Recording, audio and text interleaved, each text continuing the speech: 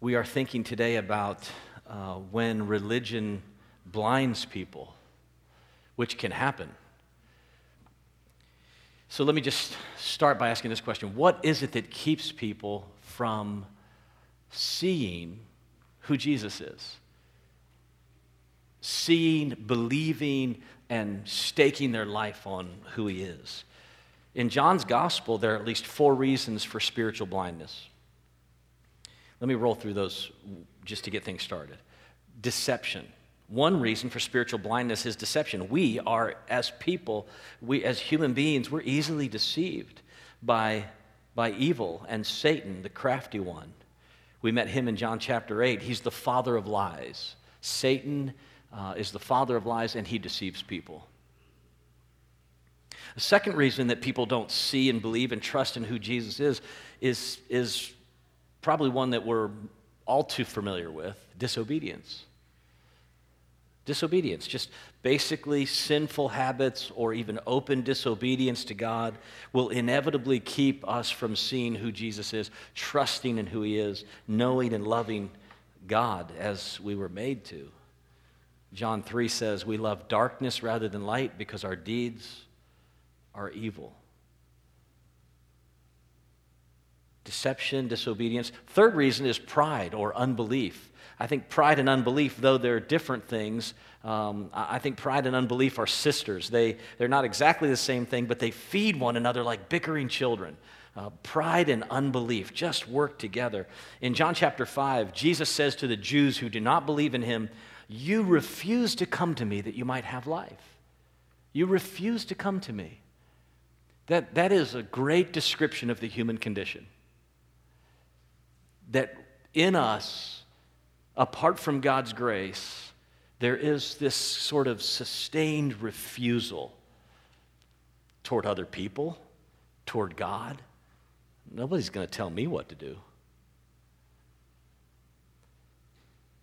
Deception, disobedience, pride, things that keep us from knowing God, seeing who God is. And here's the fourth thing: religion. Now, this is deeply ironic that religion would blind people from knowing God, and it often does. That's happening here in chapter 10, and it should serve as a warning to those of us who've been part of institutional Christianity for any length of time, that religion is dangerous.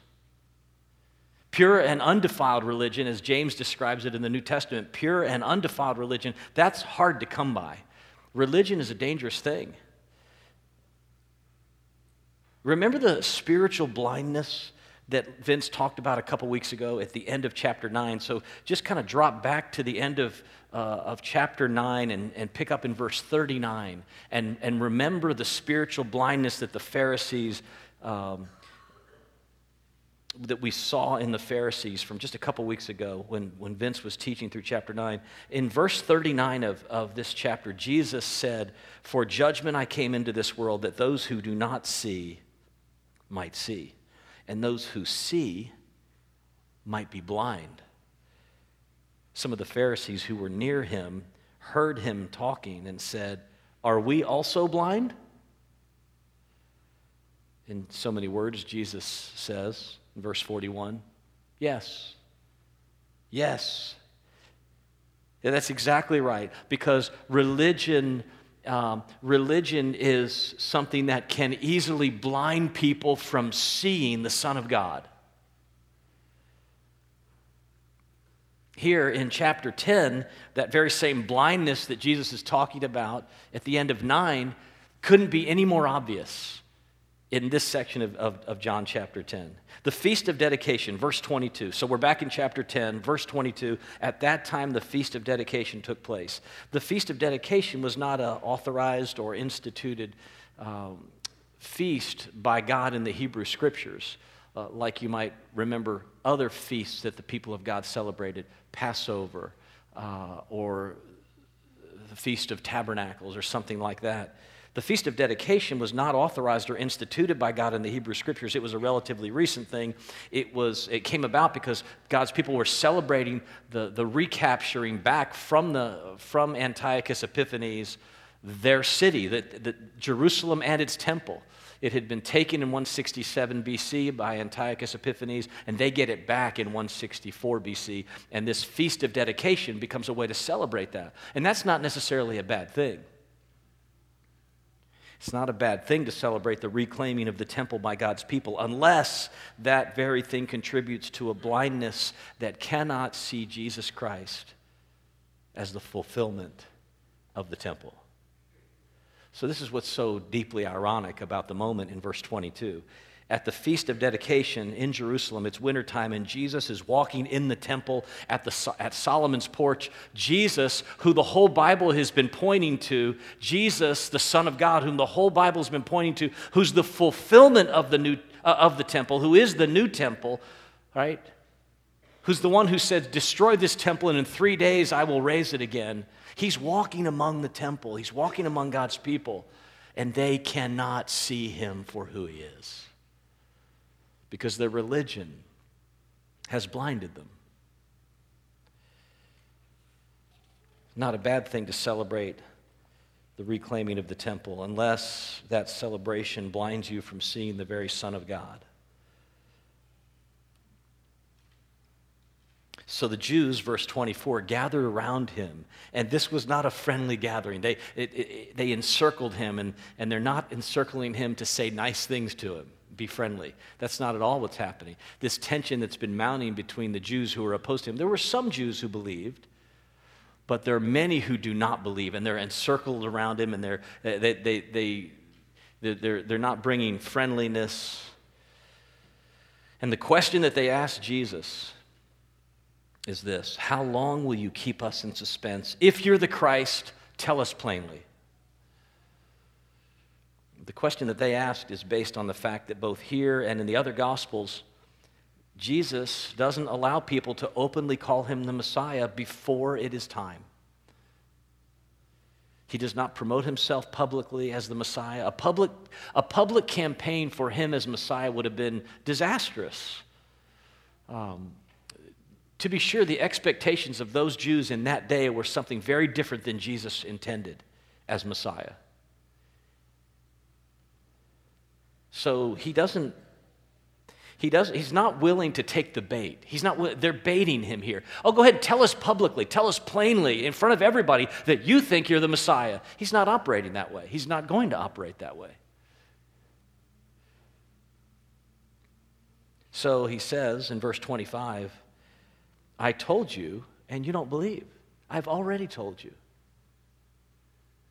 But not in so many words. I mean, he didn't walk around and say, I'm running for Messiah, vote for me this fall. That's not what he's saying. He's not saying that. He's saying, I've told you over and over again, if you've been watching my life, all the works that I've been doing, when I turned the water into wine, when I healed a man who'd been lame for 38 years, when I fed 5,000 people, all of these miracles that John is cataloging throughout his gospel say one thing over and over again: Jesus is for real.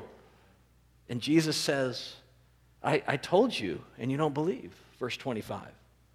The works I do in my Father's name bear witness about me. Every one of those works bear witness of who I am. But you don't believe. Now, this is really interesting. In verse 25, one commentator, Ritterboss, calls attention to the tense of the verb in verse 25, and I love what he points out here. It's not just a normal present tense verb, and you do not believe. It's probably better to render it something like this: and you remain in unbelief. It's what scholars call a durative present. It has duration. It's an enduring present tense. You've been seeing these things, but you remain in unbelief. You've been hearing, but you remain resistant. All the signs and the miracles and compassion and mercy that should have penetrated their hearts. And maybe you have found yourself at this place. Maybe there's been a time in your life, or maybe now would be a time in your life when you've seen and heard. And yet, the resistance in your heart causes these things just to bounce off of you. That's what's happening here. All the signs and the miracles and compassion and mercy that should have penetrated the hearts of these Jews just bounced off their stubborn refusal to recognize Christ for who he was. We can be a stubborn people. We can be a stubborn people.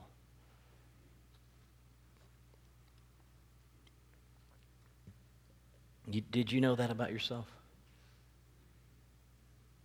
Just tip of the day, no extra charge. You can be a stubborn person.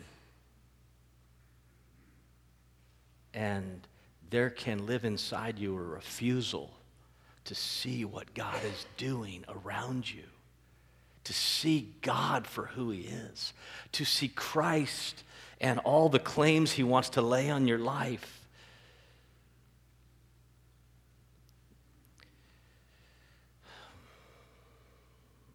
I told you, and you remain in unbelief. Verse 26, you don't believe because you're not among my sheep. You don't believe because you're not part of who I am and what I'm doing. You're not in relationship with me.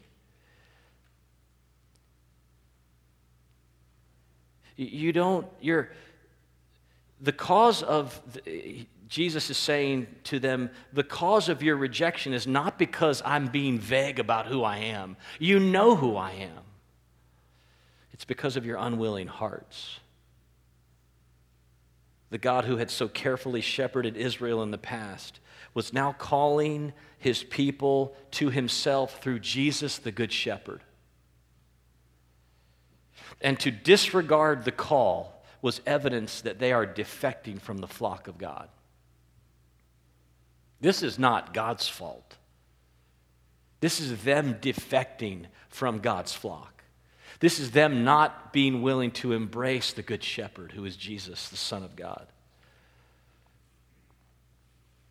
Verse 28, Jesus says, I give them eternal life.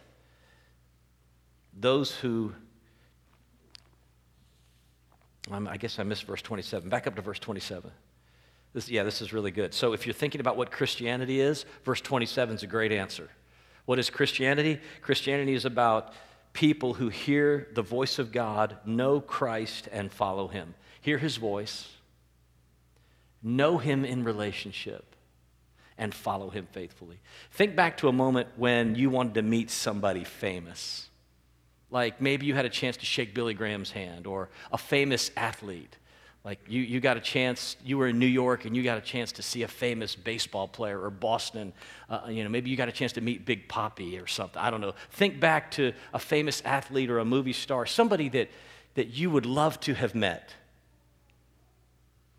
And you're there and you're meeting that famous person and they already know your name. And that person says to you, oh yeah, you're Mark, you're Bill. Oh yeah, I've been looking forward to meeting you. That would be like, what? He knows me? That's amazing, right? Because there is something to be said for wanting to know somebody famous and then them recognizing who you are. Are you with me? Are you in the illustration here? Are you with me? You got that person in mind? What would it be like, listen, what would it be like if the most important person in the whole world,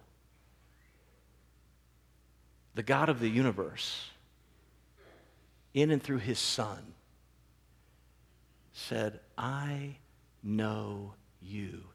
I have been waiting to meet you. Like everything else in the world would just go unimportant, right? In that moment. Jesus is saying, I want you to understand. Here's what I want you to understand about Christianity. My sheep know my voice. They know me. I know them. I'm in relationship with them, and they follow me. I'm telling you, this is amazing, beautiful identity language, recognition language. They hear my voice. We talked about this last week, so I don't want to spend too much more time on it, but they hear my voice, they know me, and they follow me. Look, you're never going to be happier. You're never going to be more satisfied. Life is never going to have more meaning. All your relationships are never going to fall more into place than when you hear the voice of God's word, know him personally, and walk with him personally, and follow him for the rest of your life. He promises in verse 28 eternal life. He promises the very life of God. When we read in John's gospel eternal life, we don't just hear life forever. We hear abundant life, the life of God himself. All the littleness, one author said, all the littleness of earthly life would be gone, and they would begin to know the splendor and magnificence of the life of God. Have you ever at times just been sitting around, maybe at the beach or at the pool or at some point at the lake, and you just had time to think, and you thought to yourself, my life is just kind of little, insignificant, small, meaningless, and you start reflecting on your life. You know what I'm talking about? Jesus promises us a big, huge, abundant life that makes all the littleness of life just dissipate. And you begin to know who you are and for what purpose you were made, and that you were made for glory but not your own, and abundant life just begins to become yours. And then he adds in verse 28, not only will I bring them eternal life, they will never perish. Death cannot touch them. Death would not be the end, but the beginning. From this moment on, you will know the glory of an indestructible life. I give them, he says, eternal life. They will never perish, never perish. John 3:16, you know this verse. For God so loved the world that he gave his only begotten Son, that whoever believes in him should not perish, but instead will have eternal life. Like, you have to decide whether or not you really want to believe the gospel. And that Jesus promises something that will never perish. And then third, in verse 28, he says, and no one can snatch them out of my hand. The kind of life that we get as Christians is eternal, abundant, qualitatively different. It will never perish. We will never perish. And no one could ever snatch us from the Father's hand. Forever secure. This snatch language is stealing language. It's robbery language. It's the language of thieves. No one could ever snatch or steal. So I want you to be thinking about stealing and robbery and thieves for a minute. And that brings me to Oliver Twist, one of my favorite movies. Do you remember the 1997 Oliver Twist with Richard Dreyfuss in it? It's a great Oliver Twist. This is based on Charles Dickens' great novel, right? And so the 1997 version with Richard Dreyfuss, I just highly commend it to you. Anyway, little Oliver Twist is an orphan, and he gets kicked out of the workhouse, and so he lands in among some thieves in London and learns how to pick pockets. He's a pickpocket. He's not really a pickpocket. All the guys who want him in the gang are pickpockets, and Oliver's uncomfortable with this from the very beginning. He's kind of trying to go along with this because he needs a family, but he's really not a thief at heart. He doesn't want to be.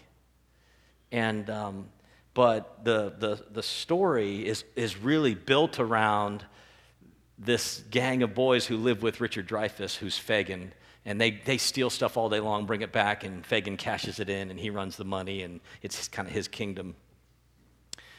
But what the story kind of turns on is the ability of these boys to snatch things out of people's pockets. So they actually practice hanging a handkerchief out of the pocket and walking by and snatching stuff out of one of their favorite rules. The first rule that Oliver learns with the rest of the gang in this new house of thieves is, not every pocket's filled with gold, but check it anyway. They're training thieves. And so you constantly see them walking through the marketplace and trying to snatch things out of, the wealthy's pockets, watches and purses and little money bags. Oliver, there's great character development in this, by the way. Oliver's never uncomfortable with it, but he gets this friendship with Dodger. Dodger's the lead thief. Great name for the lead thief. His name is Dodger, right? Nobody can catch him.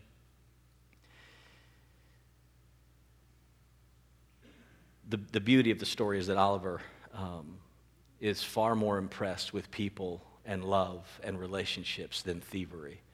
So spoiler alert, I'll let you finish it. But the whole story turns on the ability of a thief to snatch.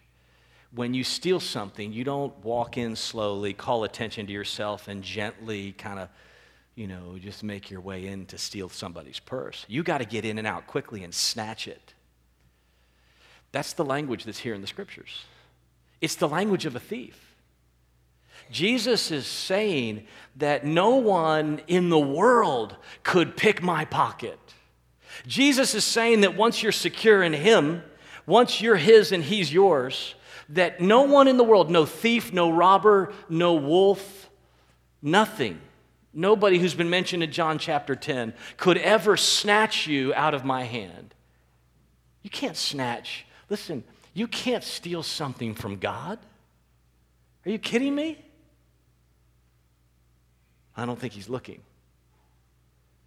Now's my chance. No, nobody snatches people that Jesus has rescued and saved and secured. No one, Jesus says twice in this passage, Jesus says, no one can snatch them away from me, not out of my hand or not out of the Father's hand. No one can pick my pocket. No one can take from me what is mine. So look, when you're doubting, listen to me, when you're doubting your future, when you're doubting your security because of your health, because of your finances, because of your job, because of your broken relationships, when you're doubting everything and you're just about to give up, just remember, nobody can steal you. You have more security in Christ than you could have anywhere else in the world. Stop resting in your 401k. Stop trusting in your future. Rest in the security of the Savior who says, no one in the world. Stop resting in the security of your health. Every week in this church, the pastors get a new phone call, a new text message, twice a week, 3 times a week. So-and-so's got this disease. So-and-so's got 2 days to live. That happened to us this week. There's a family right now, and they're not sure what to do because their daughter, her daughter's dying. When your security is in your physical health, you're going to live a very anxious life. When your security is in your money, when your security is in your relationships, listen to what Jesus says this morning. I will keep you. I will hold you fast. Ask yourself this question. What are things that I'm letting into my heart and soul? What is happening to me that I'm letting these other things come in and convince me that they could make me insecure? You are forever secure in Christ. Once you've trusted Him, and you are His and He is yours, you are forever secure in Christ.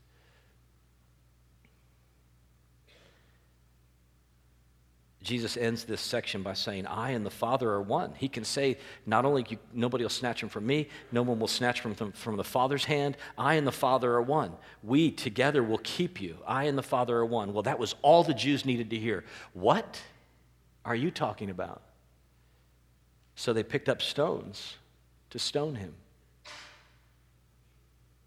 This group that's encircled around him are there to stone him. And so they pick up stones, and Jesus says to them, I've shown you many good works from the Father. For which of those are you going to stone me? What I love about this verse, is Jesus is fearless in the face of death. I mean, who knows how many men there are surrounding him with stones? And there's one of him. And he says, for what reason are you going to kill me? Why are you going to kill me? Why do you want to stone me? He's fearless in the face of death.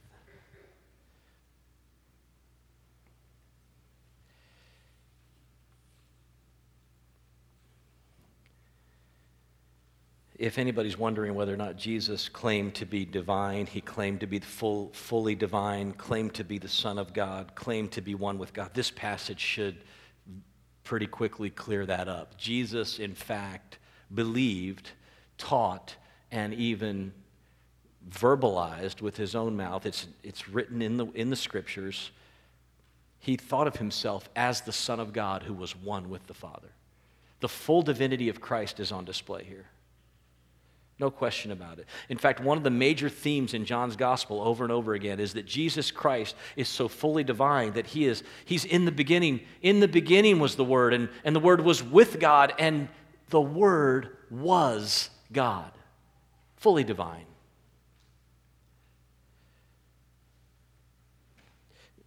The Jews answered him in verse 33, we don't want to stone you because you did some good works, but we're stoning you for blasphemy. You can't say that you're one with God. You can't make yourself equal with God.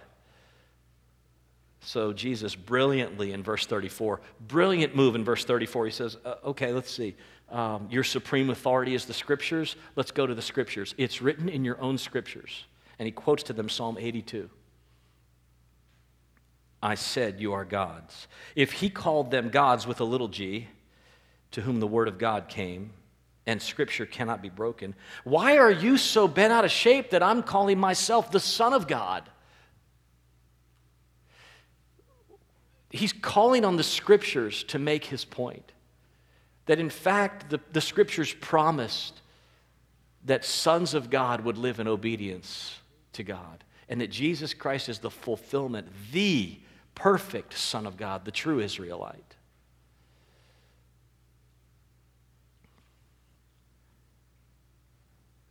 But,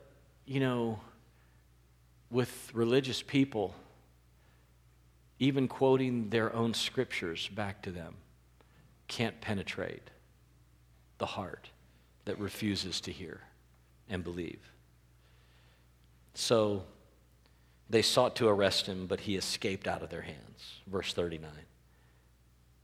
And he went away again across the Jordan to a place where John had been baptizing, and many came to him, and many believed in him there. So, again, throughout John's gospel, and we'll close with this, there's this great contrast between those who refuse to embrace him and those who believe. Those who refuse to embrace him and those who trust, see, and follow Christ. I want to call you this morning to be among those who see him, who trust him, who follow him, who yield their lives to him. The presence of Jesus Christ, one author wrote, is in this passage, in this long story that's unfolding, the presence of Jesus Christ is purging out the old Israel. And the people of God are being consecrated to him afresh as a new community of believers. I want to invite you to be a part of that new community of believers that God is making, called the church. Those who trust in Jesus. If you've never yet trusted in Christ, or maybe you want to talk about it, you need to think about it, you're starting to hear it for what it is, and you want to know whether or not it's for real. Our pastoral team and anybody that you came with this morning or are friends with here would love to talk further with you about that. I want to pray for us and ask the Lord to help protect us from religious blindness and help us to believe and hope and faith. Would you pray with me? And then we'll sing together. Lord, would you please make a new people through your gospel, through your grace. Continue to make us new. Continue to bring new life. Lord, protect us from religion. Protect us from institutionalized year after year after year of things that we think we understand and know. God, would you, through Jesus, make us a new, beautiful, redeemed, consecrated people for your own pleasure, for your glory.